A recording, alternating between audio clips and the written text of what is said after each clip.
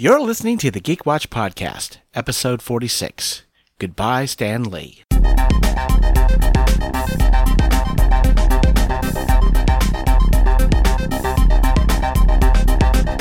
is the Geek Watch Podcast with Brian Hatcher and Mandy Petrie.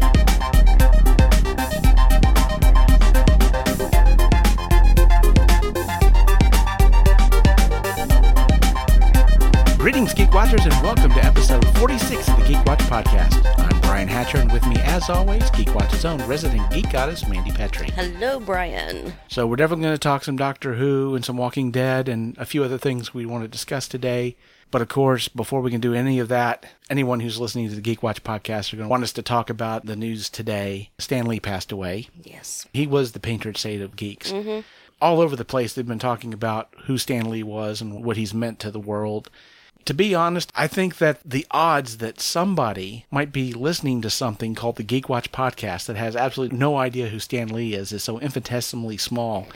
I don't know if we necessarily need to explain who he is. I can't imagine. I was thinking, especially this week, Stan Lee is like Marvel. They're two names. They just go together. Mm-hmm. Like, DC really doesn't have their own Stan Lee. You know, They've had so many people over the years. It was just great. We've got some great storylines. They just don't have, like you said, the patron saint. And some people at first blush might say, well, you know, that's sort of an ego on that guy, isn't he? That he wanted to make himself the face of this comic book company. But the strength of that was when you thought of Marvel, you thought of a person, somebody that you could talk to, somebody that you could have a conversation with, and you felt like you were kind of in this together. Mm-hmm. Where DC was a company, Marvel was Stan Lee, and you could talk to Stan, and Stan would answer your letters and all of that. So he was the human face to Marvel, and I think the strength he brought to Marvel was having a person that you could attach your fandom to. Right. Now, can you remember your earliest experience with Stan Lee? Was it in comic books? Was it on TV? Can you remember that? Because I can remember mine.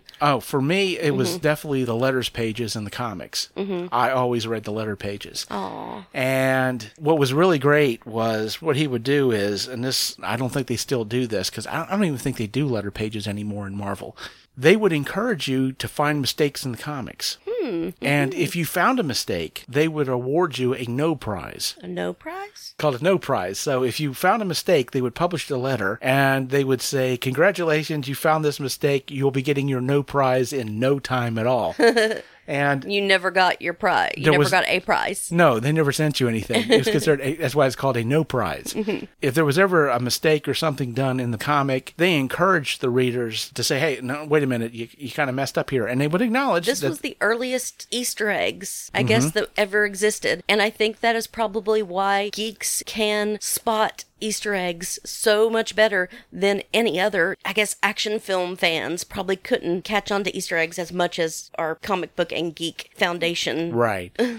And Marvel has always been about interacting with the fans to that level. I remember there was a story that Stan Lee told at one time that it might have been an issue of the Fantastic Four that Stan wasn't happy with the story, but he didn't have any time left. So they couldn't redo it. They had to get the story out. And on the cover of the comic, Stan Lee posts a little letter saying, folks, we know this isn't the best episode we've ever put out, but we put so many good ones out. Hopefully you'll forgive us. You'll forgive us? Oh, that is Put so it right sweet. on the cover of the book, and of course it did well. Awesome. I can remember, and this is really going to date me, and it's fantastic because of it. Pizza Hut had a special tie-in with the X-Men cartoon, and this was at the time of VHS. They didn't have DVD commentary or anything, so Pizza Hut had 2 VHS episodes of the X-Men cartoon, and after the cartoon was over, there was an interview with Stan Lee, and you didn't get things like that on VHS. Very, very seldom did you get such things on VHS, and I was like 8 years old, and I was watching this, and he was talking about Magneto, and he said, now, when I started out, Magneto to me was a bad guy who thought he was doing the right thing. And that was really the first time I thought critically about villains, because, you know, at that time, villains were villains and heroes were heroes. Hearing Stan Lee's voice talk about that, and at the time not really knowing anything about him, and then at that time, that's when my love for superheroes and comics really grew out of the X-Men. Yeah, well, I think the first time I heard his voice, he was the narrator for Spider-Man and His Amazing Friends. Oh, yeah. Thinking about Stan Lee and all the things that he contributed to geekdom, I think The one thing he probably gets no credit for, but he deserves a lot of credit for, is the advent of the graphic novel. And the reason I say that Stan Lee should get credit for that is when he first started doing comic books were silly things. I mean, these are just what kids read. And I mean, even to a point where Stan Lee didn't feel comfortable telling people that he wrote comic books because, of course, you were going to get that attitude. It's like you write kiddie books. But he knew that the art form had more to offer. And that's why he created the characters that he did, because he wanted to stretch the boundaries of what comic books could do. And I think without that, without basically giving people the permission to experiment with the art form, you don't get people like Frank Miller and Neil Gaiman and Alan Moore. Yep. You don't get comic books like The Watchmen or V for Vendetta or Mouse. I think that because Stan Lee, in a real sense, broke the mold as far as what comic books could do, that allowed people to tell really compelling stories with comic books. To be honest, I think that the character of Superman really developed after Stan Lee created Spider-Man, and that line, with great power comes great responsibility. And I think that line did more to really shape Superman. I mean, he was an interesting character, but I think what drove him really didn't solidify until that phrase, with great power comes great responsibility, went into the zeitgeist. And I think that really focused what Superman was. And I think that, it strangely enough, is that there was a mantra, there was a code. Yeah. Yep. At that point, it wasn't Superman's just a nice guy and he's doing this. There was a weight, there was a gravitas. He got himself involved because it was important, because he had powers and he needed to use them to help other people. Heroes just happened to be heroes. And so, I mean, I really feel that once that line from Spider-Man became a cultural thing, I think that became something that became a keystone for heroes to that point on. So, but really, I think Stan Lee and what he brought to comics and legitimizing the art form, I think we have gotten so many good things just from that. And I'm glad that he had the opportunity to see characters that he created become some of the most popular movies in the world. Right. And most successful. And now my understanding is he did film his cameo for Avengers 4. Yeah, I've heard. No one's really said anything about a cameo in Captain Marvel. There had been talk that, of course, his health hasn't been the best and that they filmed cameo stuff for him. So I would think that they probably did something for Captain Marvel. From my understanding is that Avengers... And maybe we got a new one for a Deadpool Christmas. Or what's it, Once Upon a Deadpool? I forget what you said it was called. Once Upon a Deadpool. Once Upon a Deadpool, the Christmas special. I have to say, one cameo I did not know about because I didn't get a chance to see this movie in the theater, although I wanted to. But one of the cameos that I did not expect, that is so awesome I can't stand it, Teen Titans Go to the Movies. Aww. And it was his voice and everything. And he did a cameo for Teen Titans Go to the Movies. Aww. That's brilliant. The Stan Lee cameo has always been like that thing that you look forward to, which really started out, I want to say maybe X-Men? Well, he was in the trial of the Incredible Hulk. Yes, that's right. The TV that was part. Thing 87. Yeah. But, Stan Lee, we're going to miss you. Godspeed and Excelsior. Excelsior. So, let's talk a little bit of geek news. Ewan McGregor has been cast as grown-up Danny Torrance in Dr. Sleep. If you don't know, Dr. Sleep is the sequel to The Shining. Yeah, I'm really looking forward to... It's a very strange book, I have to say, because it's basically the answer to the question, if you had a really rough childhood, how does that affect you? And a lot of how it affects Danny, of course, is that he, in some ways, becomes very much like his father. He's an alcoholic. His life is kind of rough. Right. But he still has this ability, what they called the shining, this ability to see beyond. And he uses that power. He works in a nursing home. And so as patients are getting close to death, he's sort of there to comfort them. And that's why they call him Dr. Sleep. He helps people sleep. And that's where the title comes from. Right. It expands on that. We could call it the Stephen King universe, but specifically The Shining, it expands that Shining universe and talks about other people with The Shining, maybe even a bit of the origins of The Shining. I don't want to, if you're going to read it, please go read it. But there's like people who will actually, the very same way of like in Heroes and X-Men, people will kidnap people with the Shining and take their powers and steal their powers through something called the steam. Right. And so it's going to be really interesting. Now, tell me, Brian, do you feel what would be the best way to go about this? To make a sequel to the Kubrick movie, or making Dr. Sleep as it was meant to be as a sequel to the book The Shining? Because I would say Stephen King wasn't a big fan of the movie, right. And there were changes in the movie that would be bad to carry on to the book. Okay. For example, it's been a while since I've read it. The African American gentleman who taught Janny about his powers. Right. In the book, he survives, yes. And he's in Dr. Sleep. Mm-hmm. And he's an important part, especially in the very beginning of the book, yeah. Exactly. But in the movie, of course, he dies. Right. He was played by Scatman Crothers, and Jack kills him. Mm-hmm. And so you would have to rewrite Dr. Sleep for that part of it. And so in the book Dr. Sleep, Danny goes on to have a relationship with him, and he helps him. He's teaching him to control these powers. And right. And so you would lose all of that.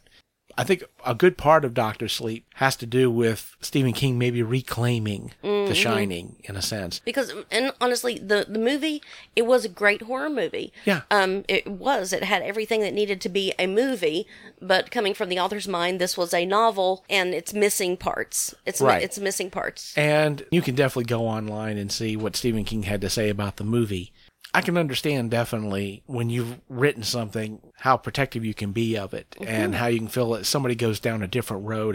But yeah, I would say definitely you want that to be a sequel to the book because I think it makes more sense than trying to... Right. It being a sequel to the book instead of the Kubrick movie, I think it's just going to work out better. I really do.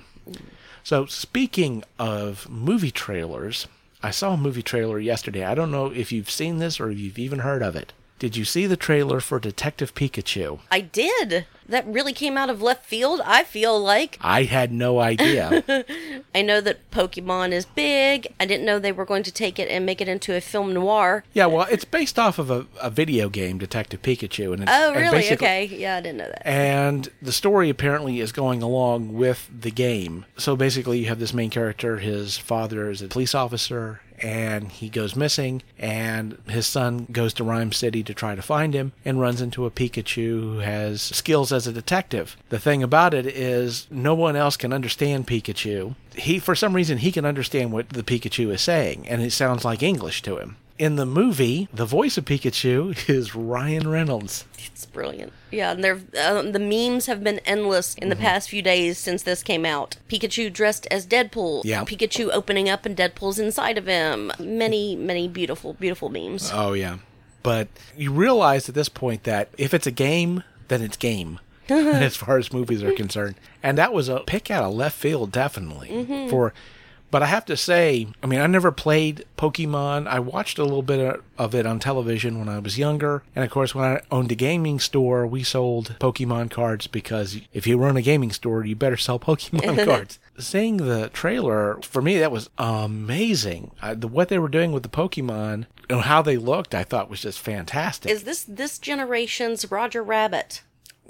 It's a very good possibility. Although, of course, with Roger Rabbit, you had that Avengers moments where you were going to see Daffy Duck and Donald Duck in the same... Right. Yeah. So you got to see... Mickey Mouse and Bugs Bunny. And yeah, you got to see those team-ups. I mean, you're not going to get that kind of a situation in the Pokemon movie, but wow. I mean, it looks really good. I'm tempted to go see it. Now, the teaser trailer came out for Toy Story 4. Did you see that? Oh, yes. Oh, my gosh. The spork.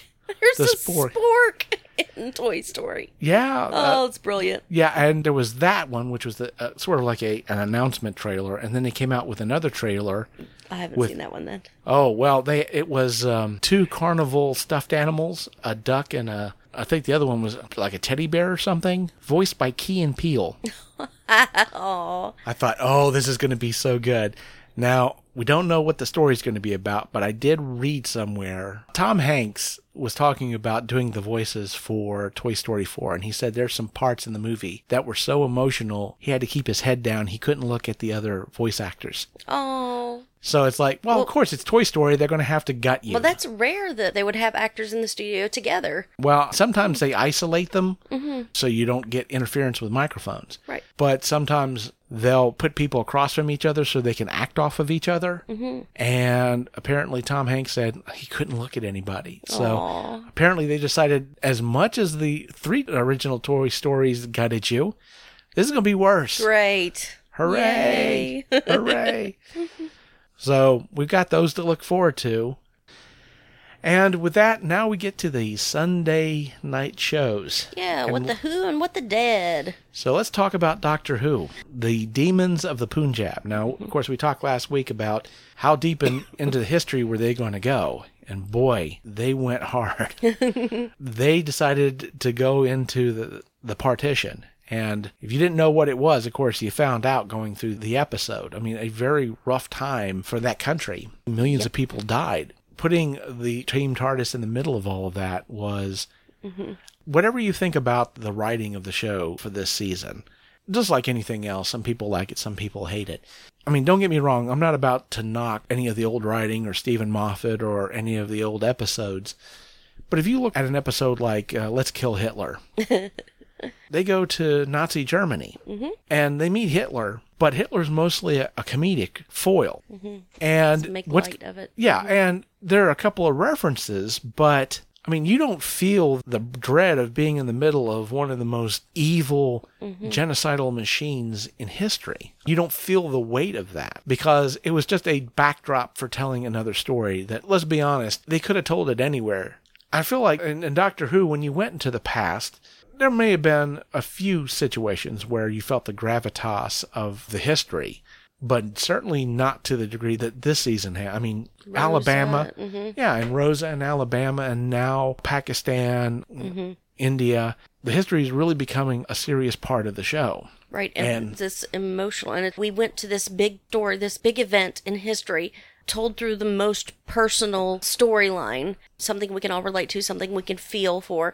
And when she's standing there and they're getting married and she says, I'm going to be the first woman married in Pakistan, it's heart-wrenching and beautiful. It's beautiful storytelling. And I really loved it. And that's one of the complaints is this season Doctor Who is just being too political. It's being too...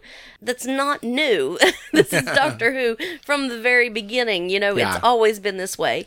I don't know if they're just noticing it more now because we have a female doctor, but it's always been this way. So it's not... Well, all good stories have a moral to them. And so all good stories are really saying something about something, whether you agree with it or not. But... especially with this episode, it's not really like you have bad guys in this episode. You have people who are confused. Right. The first thing, of course, is that you have these monsters that turn out not to be monsters. Right. You think they're monsters, and everything leads you to believe that they're monsters. Yeah, but they're not. Again, you know, you feel the gravitas of the history because once the doctor finds out what's going on, she realizes she can't do anything to change it. And, I mean, there's that point where she begs them, give him one more day. And they say, we're not gods. We haven't determined any of this. We're just watching. We're just here so that they don't die alone, that they're witnessed. I mean, what amazing storytelling we got there. To me, it was like this was Doctor Who at its best. Usually, and I've said this before, usually the first season with a new doctor, the storytelling tends to be kind of weak. And I got to say that the writing's been really good this season. And it's such... I don't know how recent in history that we've had this trope in literature and everything about being forgotten. Neil Gaiman's American Gods. If the gods are forgotten, they lose their power. If you turn your back on them, they lose their power. I just finished reading The Red Tent. I mean, just like yesterday, I finished reading The Red Tent, and a story that I had heard my entire life from Genesis, now flipped around and told through a much more realistic eye. And that was one of the sentences she says, so that you remember me and I'm not just a footnote, that I am my story, so that I'm not forgotten. And it's really, it's really beautiful. And I hope we see them again. It will be tragic. We know that it's going to be tragic when we see them, but to see them would be, beautiful. What's interesting is those characters play a very similar role. Well, you didn't get to see any of the Peter Capaldi ones, but there are these glass creatures that basically appear to people at the moment of their death. They freeze time, and they basically pull them out of time, and they interview them and get their life, and then put them back. Aww. This had a lot to do with the Christmas episode, the last Christmas episode where Peter Capaldi regenerates. The 12th Doctor regenerates into the 13th. which made for some really powerful stuff. That story is, I would say, where I said that there were some stories where the history was actually palpable and had gravitas. That one definitely did. The one with the Peter Capaldi's last one. Because history played a real role in what was going on in the story. Well, that's very much like the Christmas Carol episode where the girl had just 10 days to live. And she kept spending them year after year with the doctor and the boy. Yeah. And so knowing that you're going to die, it's... Right. Wow. Well, I mean, that shadow passes through pretty much every great story in one form or another. So next week, we have The Doctor versus Amazon.com. Huh. Apparently, from what I've seen in the trailers, the name of the episode is Kerblam. And there's this huge conglomerate delivery market service and these robots that deliver packages. Right. And they work for this and it looks like it's Amazon.com, basically. This galaxy's galactic Amazon.com. And so the Doctor's fighting against Amazon. We'll see who wins. But we got that to look forward to next week. And then we get to The Walking Dead. Here we have what is essentially a new beginning. We had another time jump. We've learned all kinds of great stuff, not including what happened to Maggie, but hopefully we'll learn that this Sunday. But one of my most happy moments is when I realized that Rick and Michonne had a baby, little RJ. Yeah, that was a shock. Little Rick Jr., so happy that this is the future. It's happening. We're seeing it, and it's very exciting. I was very happy with the episode. I was okay with the time jump. We see, there's some great stuff. Daryl running away from home, basically. Right. Out to live in the woods. Yeah. All by himself. And something that I will never, not say is that when shit needs burned, Carol burns shit. And that was beautiful. And she's not lightened up at all. Yeah. Now, one of the advantages of watching The Talking Dead is you get little bits of trivia, and you're going to find this rather interesting. The older Henry is a really good match for the younger Henry, and there's a reason for that. Because the actor who plays the older Henry is the brother. Oh, wow. But that's not all. Not all? No, because their sister has also been in The Walking Dead. She played Sophie. Are you serious? Yes. So all of Carol's kids yes. are brothers and sisters. Oh, yes. That is fantastic, Brian. I love that. My mind was blown. I'm like... Yeah, dude, they... Spot on. Perfect, man. And also learning about the actress that plays Judith, little ass kicker all grown up, was Rey in Star Wars. She was Baby Rey. Baby Rey in Star Wars. Yeah, and what I learned from Talking Dead was she's the epitome of the professional. The older actors, if they start to screw around, she gets them back in the line. Excellent. Well, they're old hat. They've been at this for 9 years. They're like, we're done. This is brand new to her. What I love about it is, of course, you have the actress who's playing the deaf character is deaf. The actress who's playing her sister, who signs and translates, is actually hard of hearing. Wow. Amazing. Yeah. And they're such good actors. Yeah. Wearing emotion on your face, which is a big part of deaf culture. You wear your emotions. And, that's why deaf people are so good at playing poker. So don't play poker with a deaf person because they can read everything. Oh, yeah.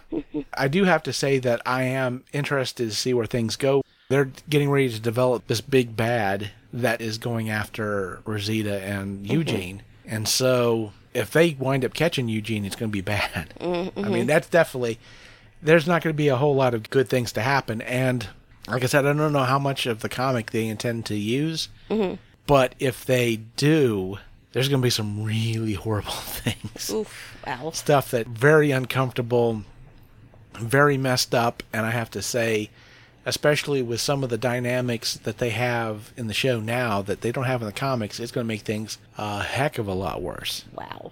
Regardless of what happens, it's good to know that Carol still kicks butt. Yes. It has not changed. She has not gentled up at all. No. And you think for just a second, you're like, oh, no, she's cowering. Oh, no, I'm just going to come back later. Pour gasoline all over you and set you on fire. Yeah. Because when shit needs burned, Carol burns shit. There you go. So we've got 2 more episodes of The Walking Dead. This year, yep. And we'll definitely talk about all of that next week. See where it goes. We'll get to see where Daryl's been living out in the woods with a dog. Finally, after 9 years, we've needed a dog for a long time. And I hope we don't get the dog killed off, although I did see a scene from next week that involves Daryl and the dog, and it's not looking good for either one of them. No, don't tell me that. Well, don't worry. The dog can't die. I mean, these are the rules of Hollywood. The dog can never die. Yeah, well, I wouldn't worry about that. The helicopter people come and save the dog. Right, they'll come and save the dog. So, with that said, we come to the end of another episode of the Geek Watch podcast. Thank you for listening, and tune in next week for the latest in geek news and views with the Geek Watch podcast. For Mandy Petrie, this is Brian Hatcher, reminding all the Geek Watchers out there, we're all geeky about something. Be proud of yours. See you next time. Thank you for listening to the Geek Watch podcast. If you enjoyed this program, don't forget to like and subscribe on your preferred platform and share this podcast on your social media. For links to all the ways you can listen to the Geek Watch podcast, as well as leave comments and suggestions, visit our website at geekwatch.net. The Geek Watch podcast is a Hanging J production.